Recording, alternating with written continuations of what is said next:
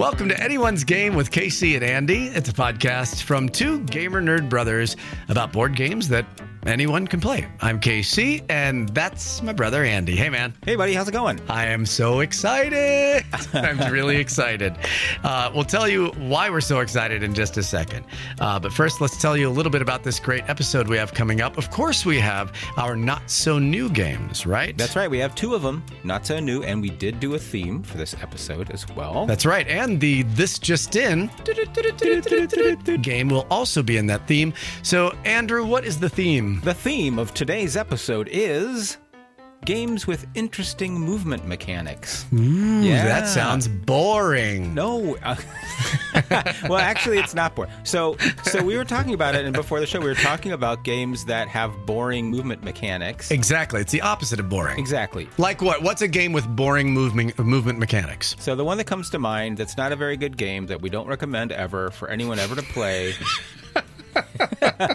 is Candyland. Now, I know a lot of you out there saying, "Oh, Candyland! I used to play that when I was little." The kids love Candyland. Yes, I was too. Yeah, but there's so much better games out there than Candyland because basically you have a deck of cards that has colored squares. Everybody knows this, right?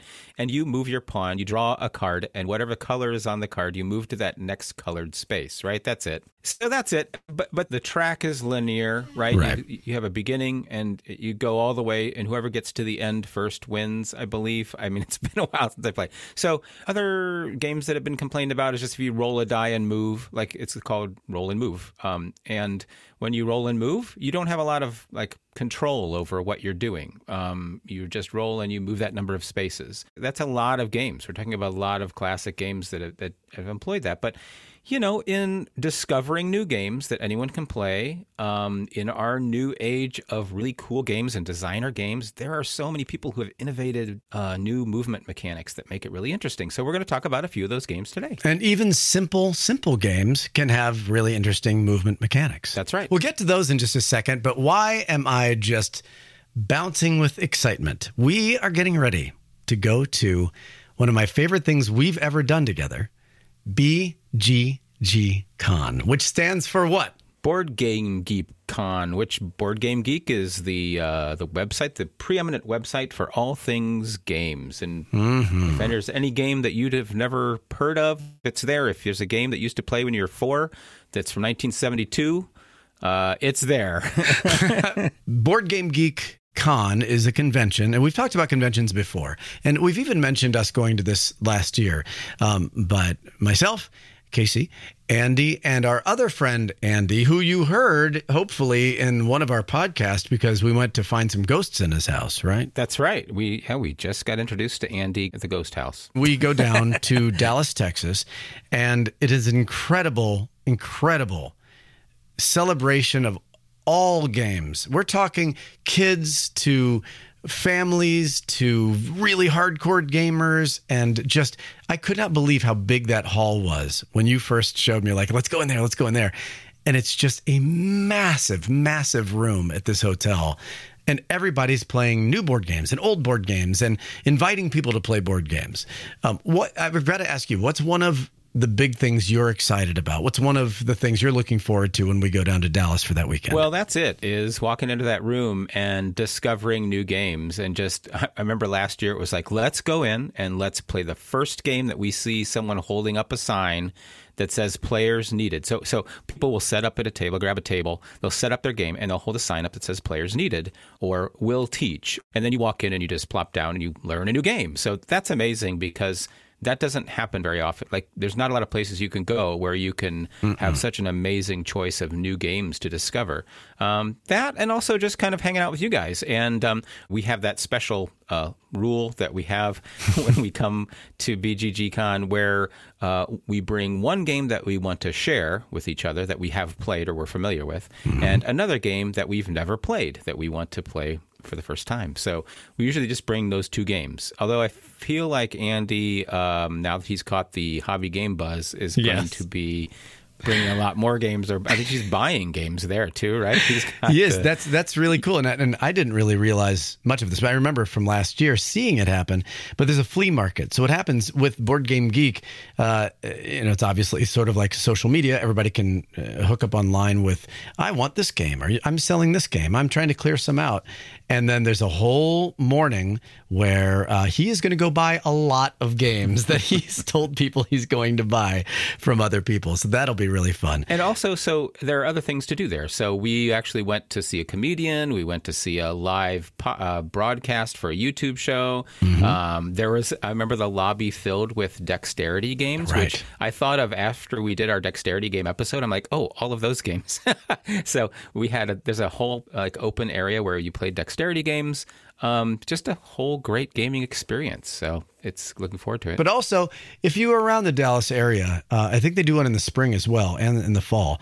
Come by for a day. Bring your family. They have this humongous library. And once you pay for your badge to get in for the weekend or for the day, you have access to all of the games. And that's another great part is the three of us going, let's just pick a game. Let's go find one. And boom, we pick one and then we sit down and play it. It's just a blast. I can't wait to share it with you.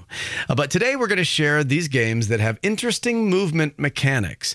And I think you're going to be kind of blown away at these really, really cool games. So let's get into it. Andy, what is your first interesting movement mechanic in Not So New? All right, I'm going to talk to you a little bit about a game called Tokaido. Now, Tokaido is a game that both Casey and I have played. It was originally published by Funforge in 2012 by one of my favorite designers, Antoine Bauza. And it's for 2 to 5 players, ages 8 and up. Takes about 45 minutes, maybe an hour to play. How do you spell Tokaido? Oh, you spell it Tokaido. And Tokaido is actually, historically, a 500-kilometer long road in the island of Japan on Honshu. And it was a road that people would take as sort of a pilgrimage back in the 11th century. And it connected Edo, which is today modern-day Tokyo, with the city of Kyoto. And the travelers in the 17th century took approximately 2 weeks to complete the route. They usually went on foot, sometimes on horseback. And there were 53 places to stop and a number of inns along the road where travelers could rest and stock up on supplies. So it was an actually historical place where travelers would go and try to have the most rewarding experience on this pilgrimage. So Tokaido, the game, recreates that journey on the Tokaido. In the game Tokaido, it's very easy. You are travelers in Japan in the days of old, and you're making your trek along this road.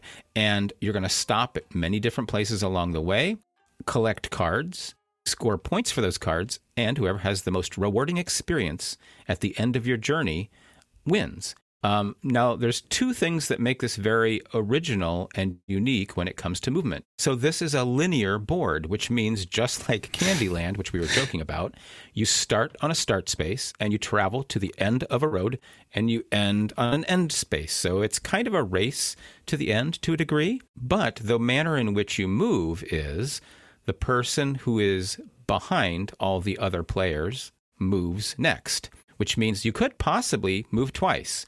If you're the last pawn on the road space and you move, but you don't pass anyone, you're still the last pawn behind everyone else and you get to move again. So it's a very unique mechanic that allows for some very interesting gameplay there where you have to plan ahead to kind of see where you want to stop. And there's 7 different decks of cards, meal cards, souvenirs, encounter cards, hot springs. There are 3 different decks of what's called panorama cards, which create like a little scenic view if you collect them. And then there's a couple other cards. So you shuffle all these, you put them on their places on the board, and then each player chooses one of 10 unique travelers. So you're actually a unique person back in the 17th century Japan, ready to go on this trek. Each traveler has their own special ability. So when you're playing the game, those special abilities will trigger in different circumstances. There's an entertainer. There's a priest who gets bonuses when praying at temples and things like that. So players choose their special traveler that they want to be in the game, and then they choose a color, and they place their traveler meeple in the first space in the very first inn where everyone starts in Kyoto. And then you have a little token that you put on the 0 space of the score track at the top of the board. And then you're all set. So the player whose piece is furthest from the end of the road goes first. And the play continues with the player in last position taking their turn over and over again. So on your turn, you move your traveler. And you can move it to any empty space that is ahead of you, which means you can pass everyone else and try to get to a space that no one's at yet. But if you do, you don't go backwards. So you're going to pass those spaces and never get to revisit them again. So when you move, you have to choose how far to move each turn as well. You could move all the way to the inn if you wanted to, but you'd pass up all the good stuff. So usually a player moves to the space they want to move to collect a certain reward. And that's actually the next part of the turn is you activate the space you land on. So there's many different spaces. There's a village where you collect souvenirs. Simple as that. You look at a selection of cards, you buy one of the souvenirs, and you put it in front of you. Those score points at the end of the game. If you land on a farm, you take 3 coins. Coins will help you buy things. If you land on a hot spring, you take a rest and you take a nice bath in a hot spring. You feel refreshed and you just draw a card and you either score 2 or 3 points. If you go to a temple, you donate coins and you get points equal to the number of coins you donate to the temple. Another space you can land on is meeting travelers. And that's kind of fun because you draw a card and it's a unique traveler with a really cool illustration. And we'll talk about that in a second. But the traveler gives you a bonus. It might just give you money. It might give you a bonus when you go somewhere else in the game. It's really a different experience for each traveler that you meet. There's another space. Actually, it's 3 separate spaces that are called panorama spaces. So each panorama has a different picture that you can build if you collect the sets of cards. So one of the panoramas is 3-card set, a 4-card set, and a 5-card set. And when you land on that space, you collect the number of card based on the number of times you landed there. So the first time you land on a space, you collect the number 1 card. If you land on the space the 5th time, which would complete a 5-card panorama, you would take the number 5 card. So you score points based on the number card that you take. So when you land on the first panorama space, you take the first card of that picture and score 1 point, and 3 points if you land on the 3rd space, etc. And the last space you can land on is the inn, and all travelers have to stop here and rest and have a little bite to eat after their little journey. So when you stop at the inn, the first player to land there gets to draw cards equal to the number of players plus 1, and they're all meals. So all the meals are worth 6 points. But if you're the first player there, you get to pay the least amount for that 6 points. And then you put the other cards face down for the other players to arrive to enjoy those meals when they finally arrive at the inn.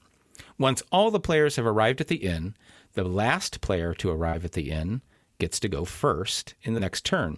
And there's actually 4 inns along the path. You start at one, and then then you end at the final inn when you finally reach Edo or Tokyo. And when you reach the final space, points are tallied.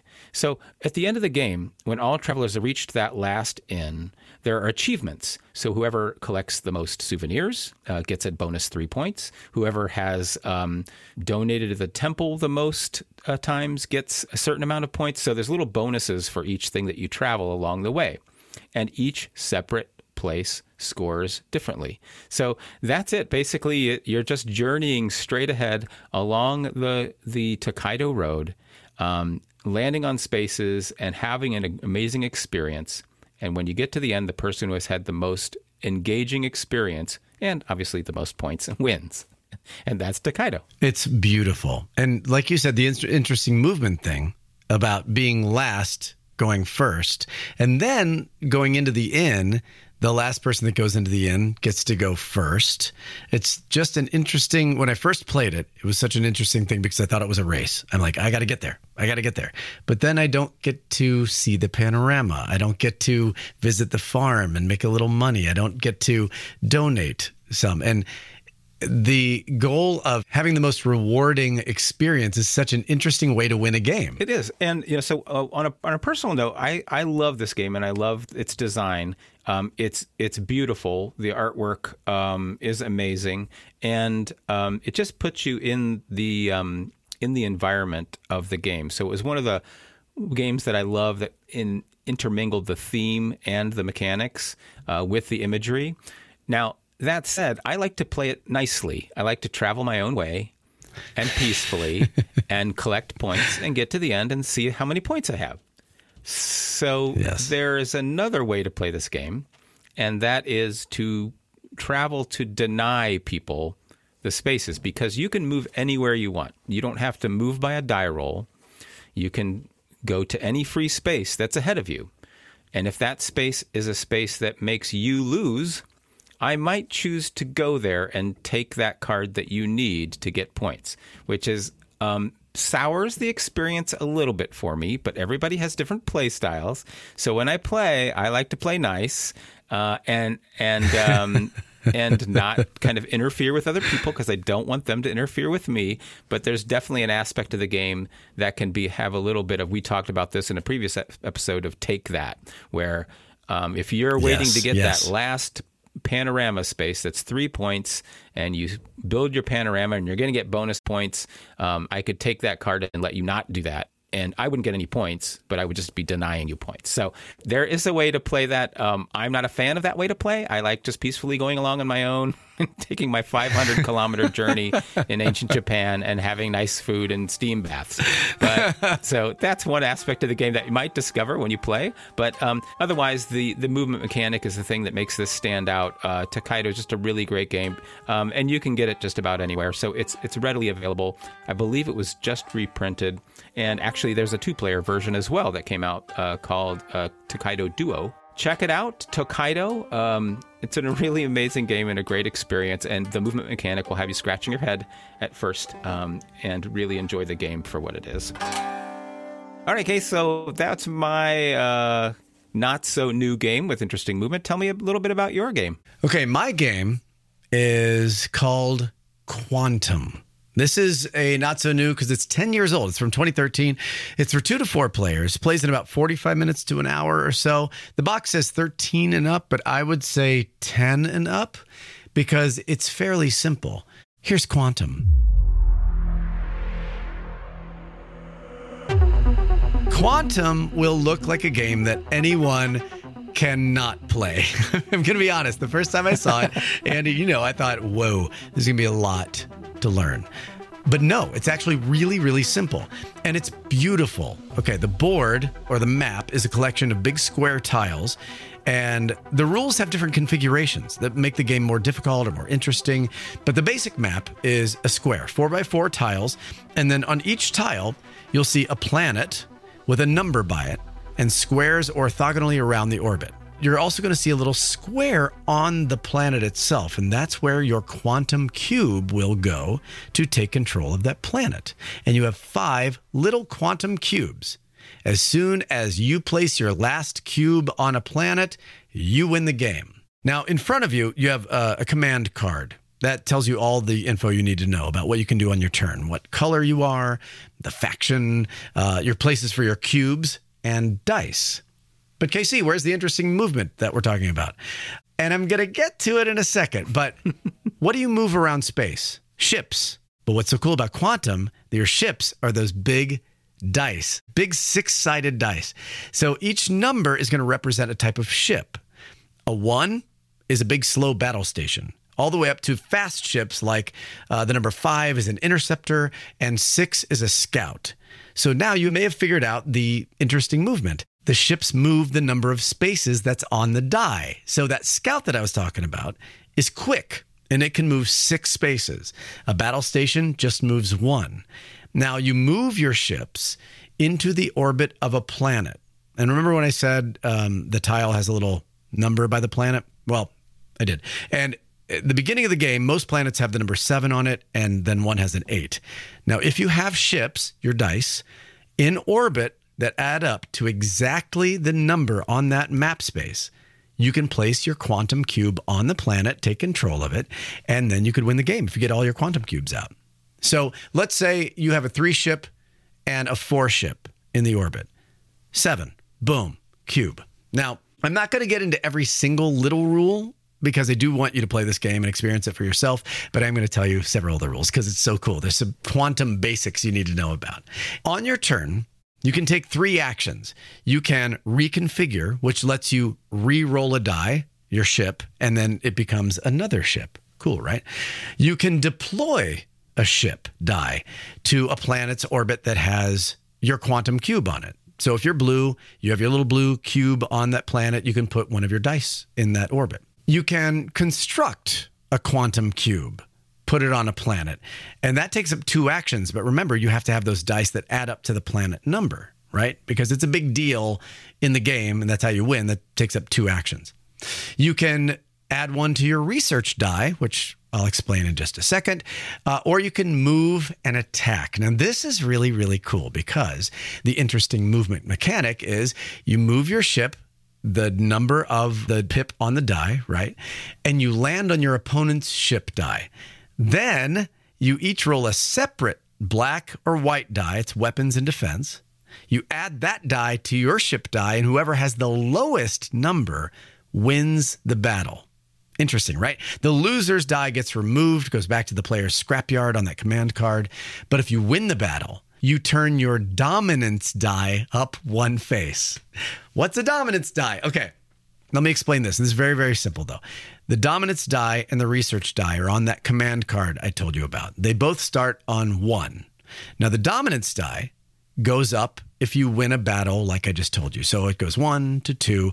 Once it gets up to 6, you get to place a quantum cube on any planet because you are battling your way to victory in this solar system. The research die, which starts on 1, like I said, goes up 1 die face if you do the research action. Once it gets to 6, you get a card. Wait, there are cards in this game?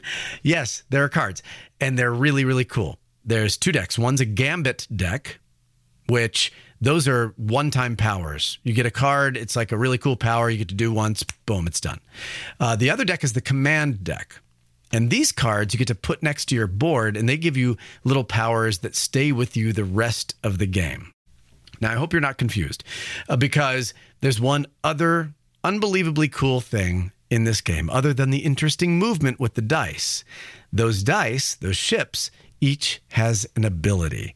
Now, I'm not going to go through all of them, but remember that number 1 ship that I said that moves slowly because it only moves 1. It's a big battle station. It can strike by attacking a space next to it. So it wouldn't have to move.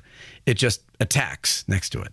The number 3 on the die is called a destroyer ship, and it has warp. It's one of my favorite dice because it can trade places with any one of your other ship dice on the map, and they just trade places.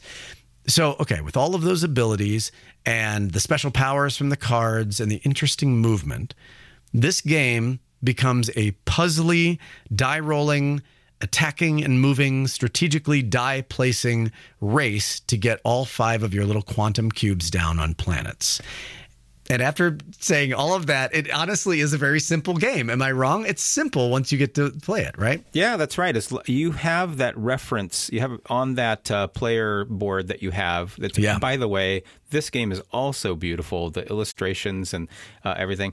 Everything's illustrated on that player board, so you don't need to kind of try to remember or figure out what a ship does or a die does. Or on your turn what you do, because it has what exactly you can do when you can do it. Exactly. And it is easy. It's very easy because you have these very simple aspects where on your turn you're simply moving and getting into position around the planets, defending yourself where you need to. And I guess it ramps up pretty easily. It gets a little more complicated when you add the special abilities, but again, they're abilities that affect normal gameplay. There's nothing too crazy or anything like that.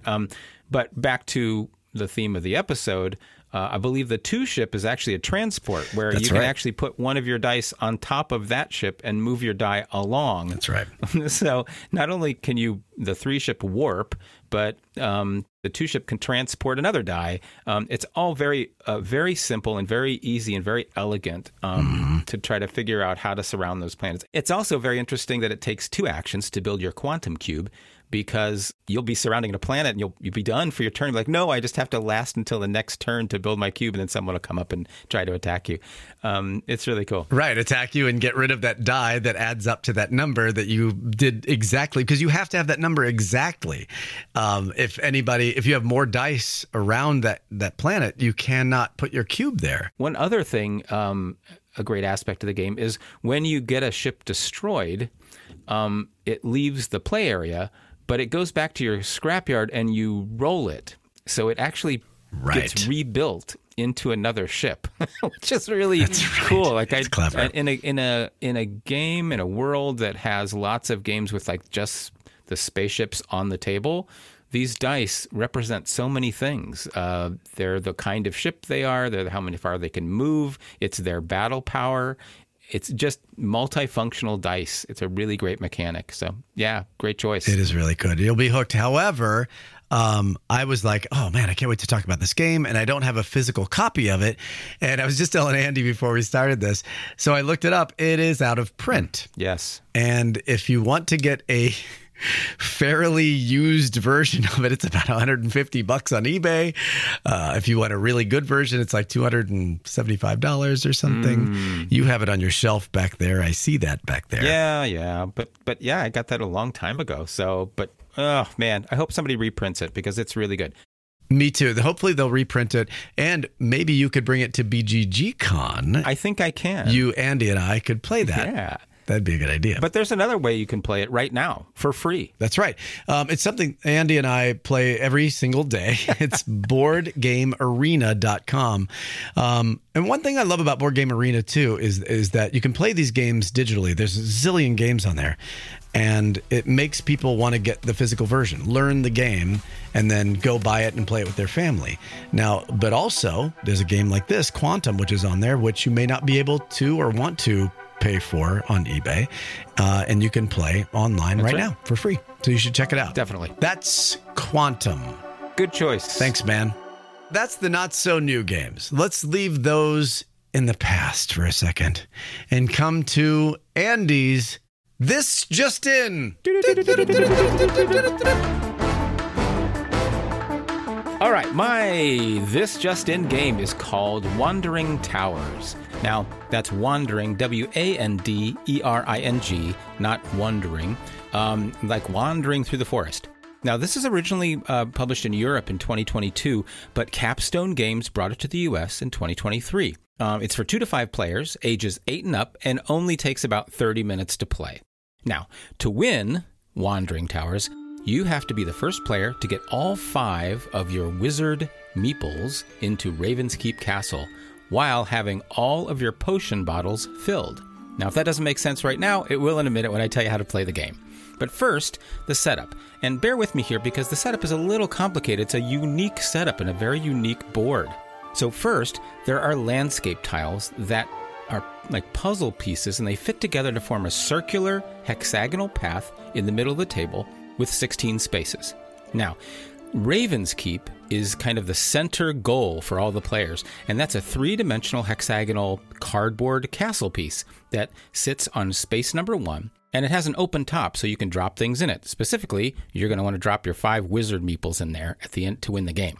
Now, going clockwise around the track from Raven's Keep, you place a tower, which the towers are hexagonal cardboard 3-dimensional towers that look just like really cool castle towers, and you place one on each space, starting from the Raven's Keep and counting around for the next 9 spaces. Now, the next part of setup are magic spells. These are little tokens that you put in the middle of the table, and they have a special ability. So in the game, you can pay a certain resource and have a game effect from one of the magic spells. One of them might let you move a castle or move somebody or do something on the board that's special. We'll handle those in a second. Then, there are 90 movement cards.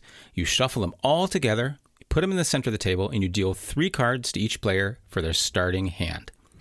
Then you choose a starting player. Now, this is where it gets interesting. The starting player has a number of wizard meeples in front of them based on their starting player color, and they will place 1 meeple on the first tower, and then the next player places a meeple on that same tower until the tower is filled to a capacity of 3. Then the next player in order places their wizard meeple on the next tower until that is filled to capacity. Now, the way you tell they're filled to capacity is there's little marks on the board that show how many maximum starting wizards can start on that space. So really, you just place meeples in player order until that castle tower fills up, and you keep going until all the meeples are placed on all the first towers around the board. Then the game is ready to begin. So a turn is very, very simple. And what you're going to do is you're going to play 2 of your cards from the 3 that you have in your hand. Now, the cards are very, very simple. There are 3 different options for playing a card. One shows a movement number and the tower, and it says move a tower. Another one shows a number and a wizard, and you can move one of your wizard meeples. And then the last card also has either move a wizard or move a tower. So on your turn, you play a card, and it will have a number on it, and you will move your wizard around the board, trying to get them to Raven's Keep and drop them in. Very, very simple, right?